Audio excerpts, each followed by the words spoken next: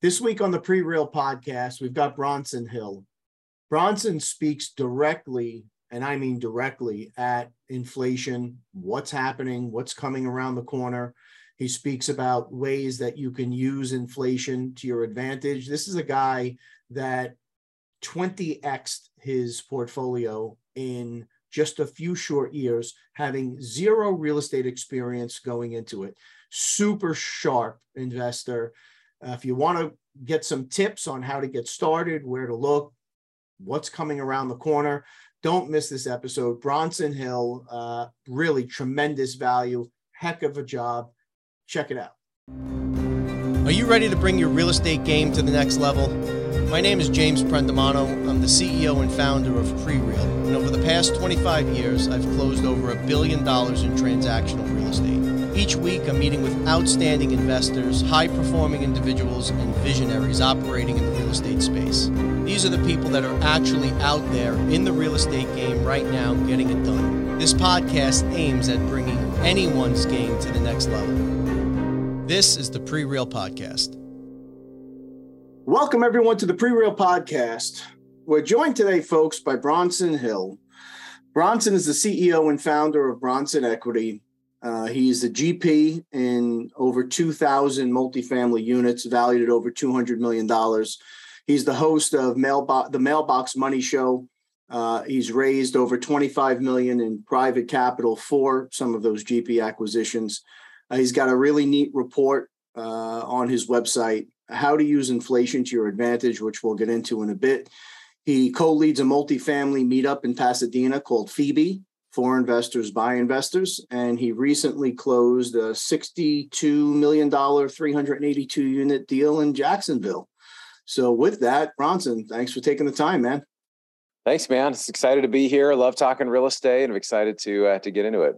Yeah, so it's an interesting time, and we were excited to have you on today for a number of reasons, but so much of your content, and he's a great follow, by the way, folks, really quality information, and gets to the point, a lot of interesting topics that folks have kind of shied away from a little bit for a number of reasons, but Bronson deals with really directly and aggressively from a conservative investor perspective, which I love.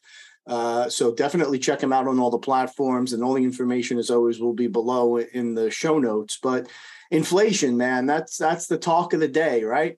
Yeah, it is. It's something we're feeling it at the pump. We're seeing it in prices everywhere, and I think it's here to stay. And so there needs to become a new strategy. And we have not had a time like this since the late 70s, early 80s. And so most investors have never really dealt with a period of extended high inflation. So it changes the playbook. Instead of being a saver, somebody just kind of sits on money and saves it. Now savers are losers. We lose money just by saving. So, things that were kind of pillars of investing have become things that have kind of been turned on their head a little bit in certain ways. So it's interesting how things are changing. And as a fellow conservative investor, that gives you agita, right? Talking about this is not a good time to save, but right. You're right. It's not a good time to save in the sense of sitting on cash in the bank is probably the worst thing you could be doing at this point. Bronson, you had said it's here to stay. What does that mean? Yeah. So, when this first started happening, the Fed came out and they said, hey, we're having this transitory inflation. We all remember, it's transitory. It's going to go away. It's going to last for 6 to 12 months. It'll go away. And of course, well, lo and behold, it's there. And if you look at really what inflation really is, Milton Friedman, who is an economist, said, it's a monetary phenomenon. What that means is inflation is caused. It's an equation between goods and services, how many goods and services are available, and how much monetary supply there is. So we actually had a change to both of those during COVID, right? We had people were less productive because they stayed home. They stopped working. There's a lot of supply chain stuff is messed up, which I think will continue because of COVID, because of the way things have changed. So there's less supply of goods and services out there. And they created 40.9% new currency either physically or digitally over a 24-month period between February of 2020 and February of 2022. So 40.9%. That's a huge number to just drop into just almost instantly, just drop into the money supply. So everything's going to cost more. And not only is there more money out there, there's less goods and services available. So I think that is the recipe for high inflation. Like it's just, and I don't think it's 8%. I think it's more like 15 to 18% if you actually look at the actual costs, because the CPI, Consumer Price Index, is actually a fudge number. They actually substitute things in, and it just feels so shady. They're like, if you like apples and you eat apples, but apples double in price, they'll say, well, you'll make the switch to oranges because that would make more sense for you, right? You'll do that. Or if you have a 2-bedroom apartment, it's $1,200 a month, and now rent goes up. They say, well, you would downsize to a 1-bedroom, right? These are things that don't make sense. That they're ways that they're trying to fudge the numbers. And so I think in general, they just can't stop spending. Even the Inflation Reduction Act, even the name is just bizarre because it's actually going to increase inflation even more. So I feel like our government is very clueless to really understand what causes and what continues inflation. And I think it's going to be a perpetual issue for a number of years. So, man, I referenced earlier that you're a great follow and the information is concise and impactful. And this is the kind of stuff that I'm talking about. What many of us are thinking it, but so few of us are saying what you just said, right? Mm-hmm.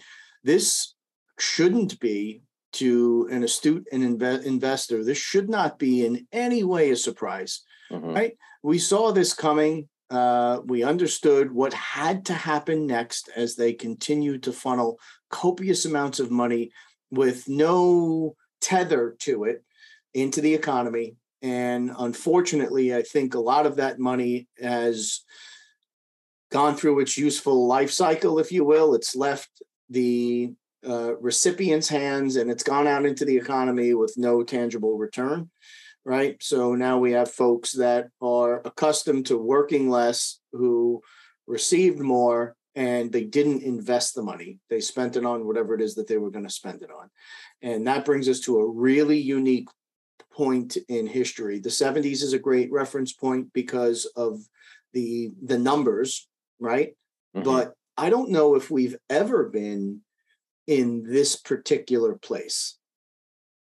Yeah. It's you have, well, the thing that is taking place now, and I again, if you only looked at real estate in 2008, 2009, and I know a lot of friends that did this, they lost everything. They lost a lot because they weren't paying attention to this macroeconomic picture. So I think it's so important. I can tell as well, James, you're a student of the economy and of what's going on as well. It's really important you pay attention to the kind of global themes that are happening and what's happening in the world and what are the trends and even politics and all this, because it all relates. And so the thing that really did not happen in the 70s, and Paul Volcker, the chairman of the Federal Reserve, was able to raise rates to almost 20% over a very short period of time to try to bring inflation down. But inflation didn't get below 5% per year until it took like 5 years or so. It took years later. So it came down, but it came down over time. And it was through a lot of pain. And the challenge now with doing that is our debt load, instead of 30% of GDP or whatever it was back then, we're like over 100% of GDP. And so for every percentage point the interest rate goes up, I don't have the exact figure, but the federal government's deficit, the interest payments on the deficit go up substantially. It's like $1 trillion more per year for every percentage point that goes up, which people don't realize like how significant that really is. So we've got this huge debt bomb there that the government is really incentivized to actually understate inflation, which they're doing, and to continue to ride this out and hopefully kind of erode away some of the national debt. But the problem is it really erodes away people's savings, particularly older people. There's a lot of boomers out there now that are trying to live off of it. And if you can't find a way to actually ride that wave of inflation and take advantage of it, you're going to be destroyed. I mean, if somebody, and this is, you kind of mentioned this earlier, but the confused mind will always say to wait, will take inaction. They won't take any action. So a lot of people are saying, I'm just going to wait. But the problem is if inflation is actually 15 to 18%, then over a 2-year period, if you just wait, you're going to lose like 40% of your wealth. I mean, it's not going to be like the dollars are going away, but the purchasing power of your wealth is going away. And I don't think that we're going to have a decline in prices or decline in valuation in housing or in any other assets of 30 to 40%. So you're right. Sitting in cash is a very tough thing to do. And I don't think it's very smart to do right now, but a lot of people are doing that. Yeah. So it's we've put ourselves in a position where if we're not careful, we can't afford our own debt as a country, right? And we saw a bit of a pivot in London a week ago, and it's curious to see if our leaders here have the will to resist that temptation, because it's a mess right now on a macro level. And if we pivot too soon, where we'll buy a couple of years, in my opinion, but then it becomes a total I don't see how we get out of it at that point, candidly. Right. No, it's the options right now are very few. I just had a webinar. I do these monthly Bronson Equity Investor webinars, and we had some great leaders coming on talking about how do we fix the financial system, right? And kind of the consensus was, well, it's you've got to kind of take care of yourself. I mean, to actually fix it would just require incredible amounts of pain that I don't think any politician is willing to do. I mean, to basically, you almost have to destroy the financial system to save it. And the fact that since the Federal Reserve was created in, I believe it was 1913 or 1912, the dollar has lost 99% of its value. And before that, we didn't have a central bank. There was couple hundred years we didn't even have a central bank at all. And so when you have a central bank, it allows governments to be irresponsible. It allows them to go into unnecessary wars. It allows them to spend more than what they have. And the problem is when the government doesn't have any money, people don't realize they don't have any money. Whatever they create is taken from the people. It's taken from you and I and from other things, or from future, whatever it is. And so it just creates this manipulation. But to actually end the Fed or end the Federal Reserve or end the central banking system would be a very, very difficult thing to do. And I don't know if there's really any other way except for the eventual dollar collapse, and then to see, well, okay, what can we create at that point? Well, with all of that happy news, folks, and I know it's hard to hear, but these are things that are so important. And again, so few people are talking about it in this candid of a fashion. I wanted to touch on it with you. So with all of that, and absent the complete collapse, where do folks go? Why is multifamily? I assume that's where you're gonna go, right? Why is multifamily the asset class that makes the most sense? And what are some of the strategies you've put in place now to help deal with this ever-changing market? Well, yeah, it's a great question. I mean, I think the thing, whatever you invest in or whatever you buy or whatever you're doing financially, it's important to have a plan. It's important to think about, okay, what actually, instead of being hurt by inflation, well, how can you use it to your advantage? And there's things about real estate. Now, I don't love real estate. I love what real estate does for me, right? I love that it gives me passive income. I love that I can pay almost no taxes. I love that we can have leverage to be able to buy real estate. So, for example, if I put 20% down on a property and it increases by 20% in value, I haven't, had a 20% increase in my value. I've had a 100% increase on my value, right? Because of the actual leverage and the equity that's in there. So I think, using leverage, using safe debt is great. There are other assets. I do some stuff in precious metals. Some people have, big need for Bitcoin or other things. But I do think owning income real estate. So basically the goal is, with the bulk of my assets, I'm not giving anybody any advice, but this is kind of what I have done, is I've said I want to have about 80% of my wealth in assets that pay you to hold them, right? So there's some assets that you own and they're speculative. If I own a piece of raw land, it may be worth a lot of money someday, but it doesn't pay me to hold it usually, unless you rent it out to farmers or something. But if I own a multifamily apartment building, I can tell very clearly, okay, this is a property that is going to be worth more in the future. And if you look at a trend line, if I had a chart, I would show you since 1960 what the inflation line, what that inflation line has just been up and to the right, and what rents have done. And it's almost a complete correlate. Now, rents are slightly behind inflation, but it tracks very, very well. So if you're trying to hedge inflation, if you get into assets such as multifamily property, where rents, the last, in Jacksonville, rents have gone up 19% in the last 10 months, and it's happening all over the country. And I think it's only going to continue to happen because we're not building enough. We're not building the right types of properties. Construction costs are through the roof. So things are going to continue to cost more. So if I'm in the right side of the equation, I can have this asset that I own with leverage, that basically the value of it is determined on how much income is coming in. So if I'm getting rent coming in and that rent is going up by itself, and I'm doing some value add, I'm coming in and renovating and seeing, we're seeing in our properties in Jacksonville, we put a $6,000 renovation in, we can raise rent by 55%. for the next person. So the rent was $1,000. Now it's over $1,500.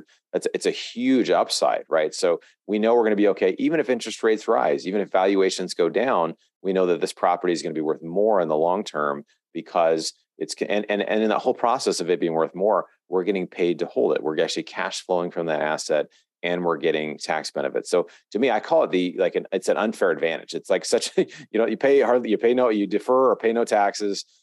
You can basically hold it for a long term using leverage, and we know it's going to be worth more over time.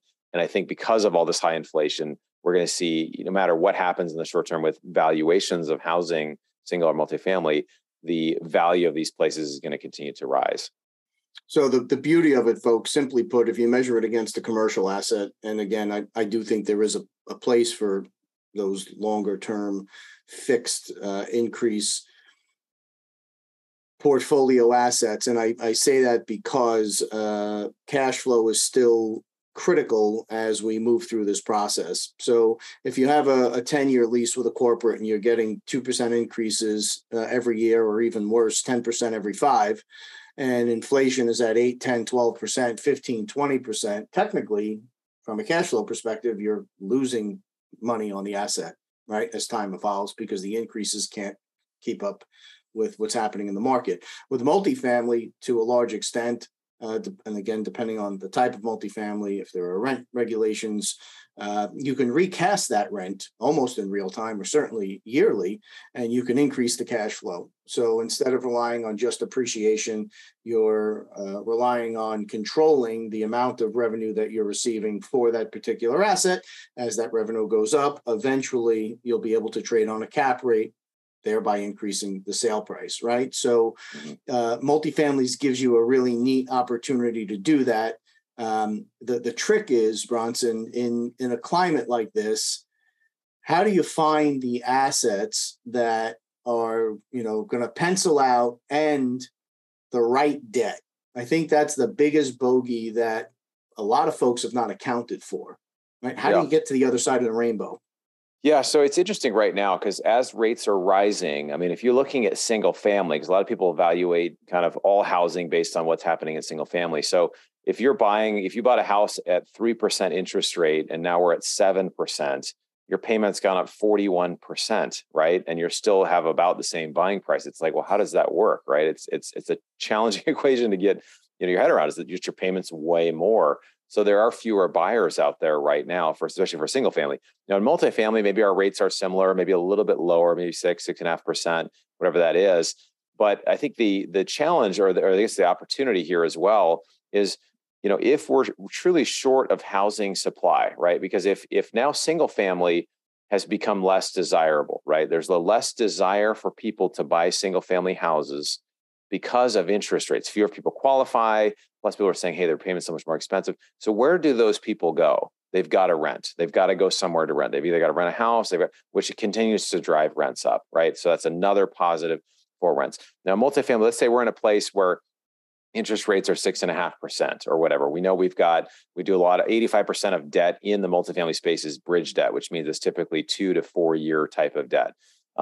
So what we've done is we will buy, something typically 2-3 years with an extension, or we'll buy some private debt that allows for, if we know we can renovate of this 382 apartment unit complex we bought, if we know we can renovate, a certain, let's say 80% of those units over the next 2 years, and we have a high degree of certainty that we're able to do that. Even if rates go higher, we're going to be okay because we increase the value of the property through the rents increasing, right? So that we should be able to refinance or have no problem when we're ready to refinance. Now, the challenge where that gets in place, if you're buying brand new Class A apartments where there is no value add, right? Like in Pasadena, California, we've got some really nice apartments that are $4,200 for a 2-bedroom.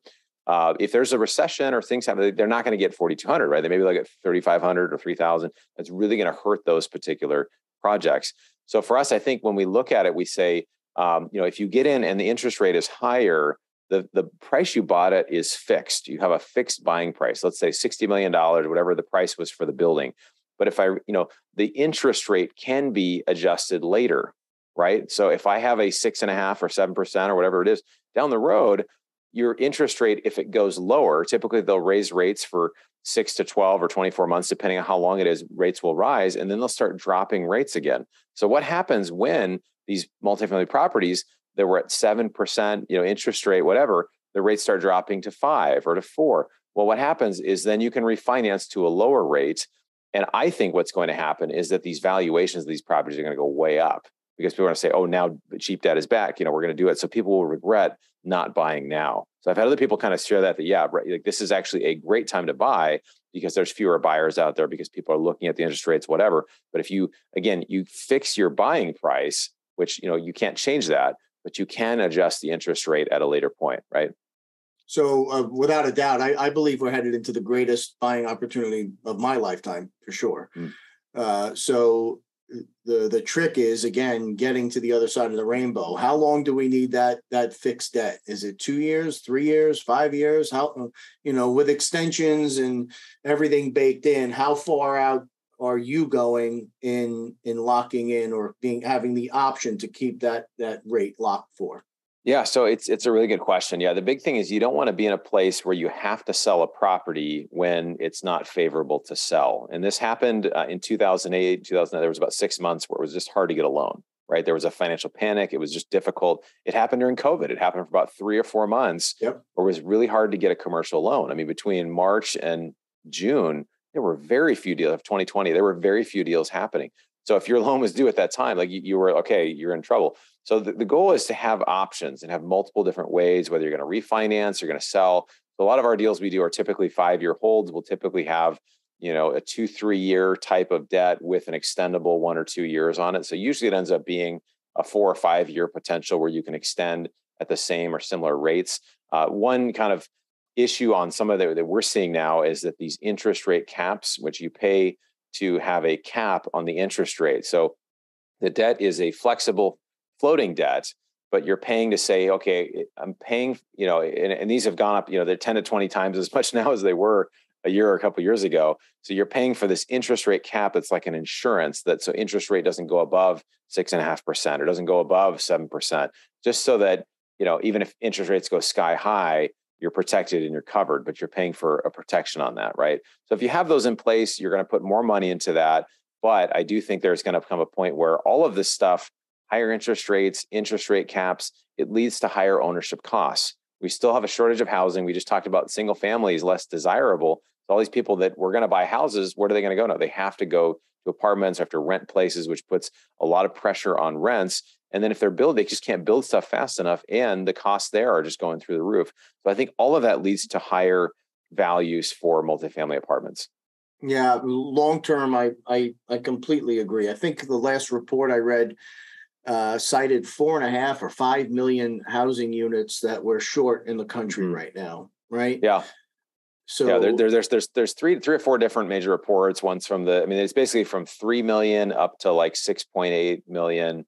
And so somewhere in there, some people would say, well, there's other things, we don't know exactly what it is, but we're short a lot of it, whether it's 1 million or it's 8 million or like we're short a lot. And in certain markets, it's very acute. So like Jacksonville's 20,000 new people are moving there every single month. Right. And this is, so it puts a lot of pressure, and there are other areas where people are leaving. So, it depends where you're buying as well. Yeah. So it's in what the strategy we've deployed and what we're advising. And again, of course, everyone speak to your professionals. We're here chatting, right, to try and share a little bit of experience and knowledge. For us, those rate locks or rate caps are the best fees we can possibly pay at this point.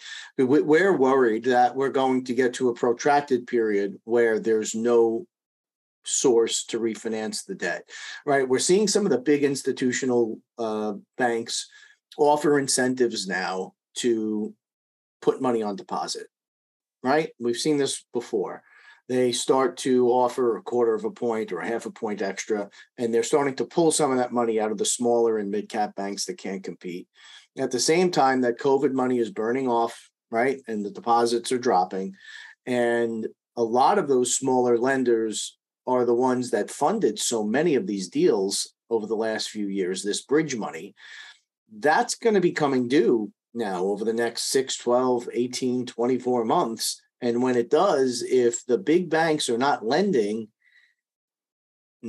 Now what, right? You can have technically performing loans that are due for refinance, and because the bank's deposits have dropped, they're out of charter and they need the debt off their books. So we're advising, when you've got those opportunities, lock those rates in, folks. Make sure you can get to the other side of the rainbow. As Bronson had said, the demand is there. It's irrefutable, and it's continuing, right? The demand is going up. Folks are going to have a really hard time, I believe, securing financing for those single family and two family homes. And being a renter is just the natural next step. So the next question is, where are you buying these assets? What markets are attractive to you at this point? Yeah, so we look at trends of, where are people moving? There's different, but there's places you can go to find that. What are the fastest growing areas of cities? Where are people migrating to? And it primarily is the Sun Belt, right? Basically from, Arizona all the way to Florida. So it's the southern part of the U.S., kind of south, central to southeast. And why is this, right? It's because people, I think there's 1,000 people retiring a week, or it's a few thousand people a week. There's many people that are retiring. Maybe it's 1,000 people a day. It's a substantial amount of people. So if somebody's living in Chicago, they're living in New York, they're saying, hey, I have some flexibility here. I'd love to live in Florida. I'd love to live in Texas or Arizona. And that's why these areas are booming. And so I think just from a demographic standpoint, there's so many people that are looking to be in a place like Florida. Now I look at it, and then we love Florida for this reason, is that, in Pasadena, where I live, a basic 3-bedroom house is about 1.2 million. That's about kind of the going rate here in this neighborhood I live in. It's a nice neighborhood, but the same house in Jacksonville is the average house actually in Jacksonville is 311,000. So we're about 300,000. You get a small 3-bedroom house in a decent area. And that's the average house. Now there's some obviously much more expensive, much, that aren't, but so you get a much, much cheaper housing, you have much better quality of life. There's no state income tax if somebody's living off a pension, or it's like when LeBron James, right, when he left Cleveland for a while and went and played in Florida, right, he was going to save like millions of dollars a year. Even Joe Rogan, that has $100 million Spotify contract, whatever, he saved, something like $12 million by just moving to Texas, right? So people, these things matter. People think that, there's just money and whatever. People that are in high tax states are fleeing them because they can go live much cheaper and better and have a better quality of life. And so, I think in general, we love Jacksonville for a lot of reasons. I get into kind of the specific market and why we like that, but there's a lot of areas in Florida, there's Georgia, there's Arizona. Arizona is, I don't like it as much just because the cost per unit is actually, we're buying stuff in Jacksonville at $160,000 per unit for kind of Class C, 1970s build type of apartment units. The same stuff in bigger markets, maybe it's Orlando, or maybe it's in Arizona, $250,000 to $300,000 for some of these. And so we feel like we're buying pretty significantly below replacement costs. But for some of these other places, it may not necessarily be true. Of course, it's hard to tell what replacement costs actually are. But I think if you're buying in places where people are moving to, you're seeing growth, you're seeing there's a lot of pressure on the supply, you're in the path of progress. I think, it's going to continue to be safe, even if there is a recession. We've seen that in areas like Texas and Florida and Georgia, Arizona since 2008, 2009. So we've dubbed it the decentralization of real estate, right? We've been talking about this for some time. And what typically happens is there are emerging markets, these secondary markets and tertiary markets that heat up when the economy is booming, right? Because people are looking for, from an investment perspective, that more reasonable, barrier of entry price-wise. Not everybody can jump into the markets in New York and California and do anything sizable because it's damn expensive. So we would see these secondary and tertiary markets start to pick up a head of steam, but then when this would happen in the cycle, the wind gets sucked out of them, those markets get clobbered, and it's this, game of retreat. I don't think that that's the case anymore. I believe that we've seen enough relocation and decentralization. It is so underreported. I cannot bump into somebody without hearing another person that's picked up and called it a day in New York. Like it's right. Very, very real, right? Like folks are retiring, or not even retiring, they're opting for remote work, and they're just saying, hey, let's go. Quality of life has become more difficult. Crime is up. Things are wickedly expensive. Traffic, all of those things that, we kind of put on the side for a while, but an impact from COVID that I believe is here to stay is it did give people a bit of too much time to think. And at the end of it, they went, yeah, no, we're not going to do this anymore. We're going to go opt for a place that's, you can live like a king in some of these places in the Sun Belt. We've picked up a ton of assets in the Sun Belt over the last several years for that exact reason. So I just was curious on your take for these secondary and tertiary markets that have seen this influx and historically have then seen a rollback. Do you think that we've hit kind of a high watermark here and we've set a new norm?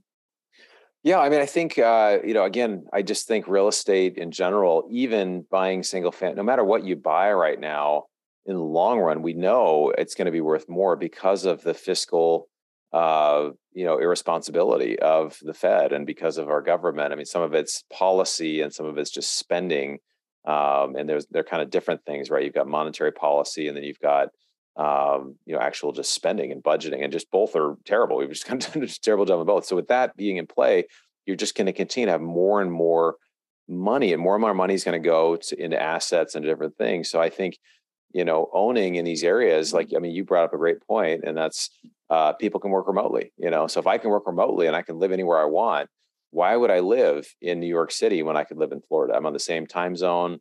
I can, basically I don't have to go to work. Maybe I got to go into work once a month. Well, you can do that. You can take a flight. I would happily do that. Or going once a week, or people are finding another thing too. People are finding is that, instead of having to be an hour away from work, you can be kind of 2 to 3 hours away because, if you're going in a couple of days a week or a few days a week, people will do that. People will drive in, or they'll find a way, or they'll have a place in the city and they can kind of make it work. But I think things are going to continue that way, where it's going to become more decentral. We've realized that COVID is the plus side of that is that we can, be on Zoom. I used to do, I've had over 1,300 one-on-one investor calls on Zoom with investors, and over the years, and before COVID, people didn't even really know how to use Zoom, and now, everybody knows. Nobody doesn't know how to use Zoom. Everybody knows it. Like from somebody who's 80 years old, everybody knows how to use Zoom, and so I think.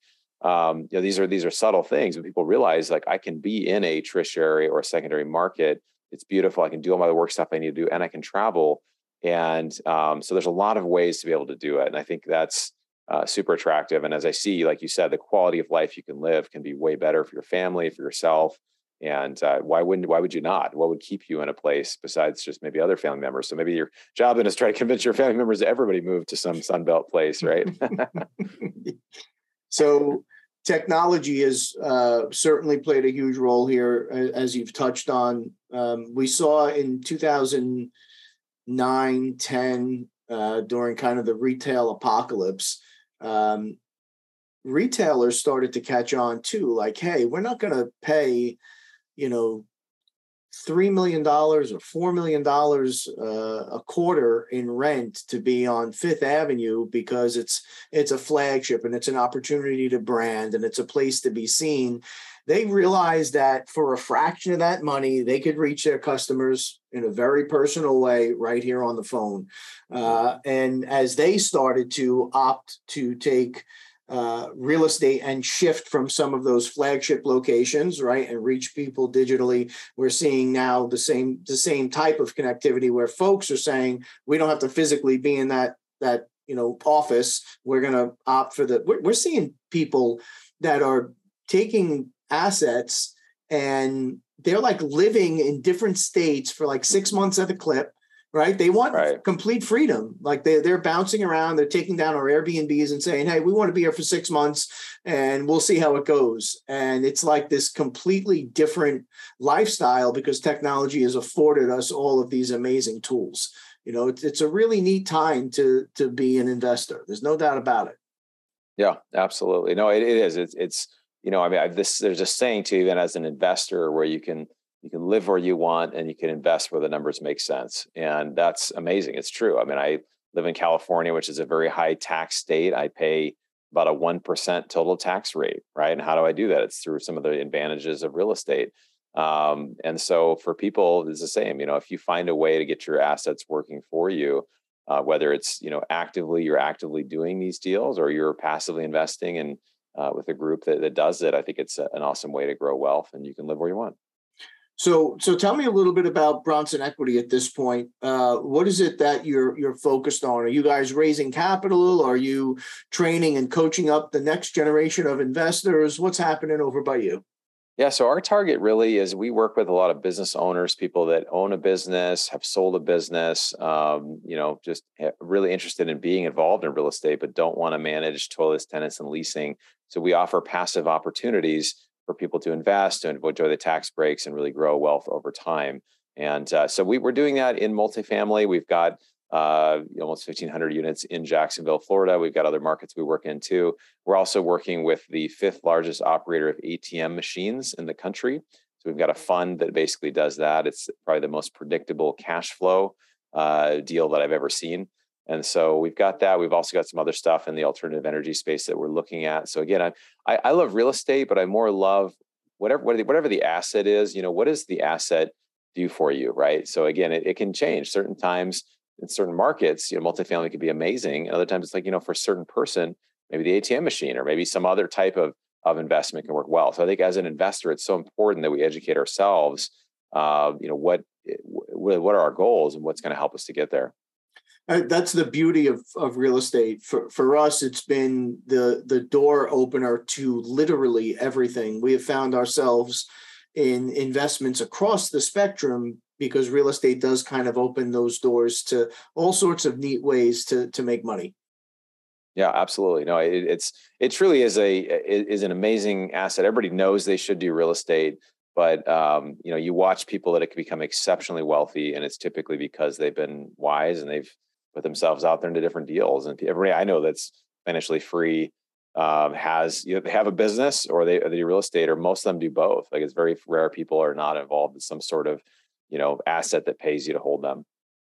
It's interesting. So before I let you go, I'm curious, how did you end up in the real estate and multifamily space? What's the story?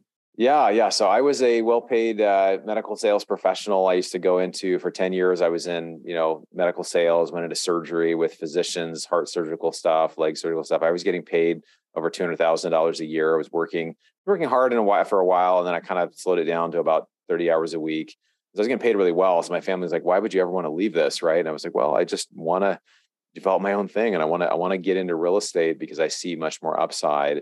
And so I had been doing single family houses, and I had a cousin, kind of a chance meeting. I saw him. I hadn't seen him since I was a kid. And he said, hey, he's like, why don't you do multifamily? And I said, well, I'd love to, but I don't have the money. He said, you can raise the money. So he said, go to this course, read this book, listen to this podcast. And I just kind of did everything. And then, within 2 years, I'd raised $15 million and was kind of on track to get ready to quit my corporate job. So it went very well. So my experiences may not be, typical, but I just think the more you learn about it, I realized the skills of understanding passive investing, understanding how real estate investments work, and being able to explain it, being able to put your own money and help others to do it. It's such a valuable thing because I was able to 20x my net worth in a period of 4 years, right? And that only happened because I learned how to do this. So for anybody who's out there, I just love being able to, be a part of those conversations or just help, learn myself as far as how to do more things within investing and particularly real estate.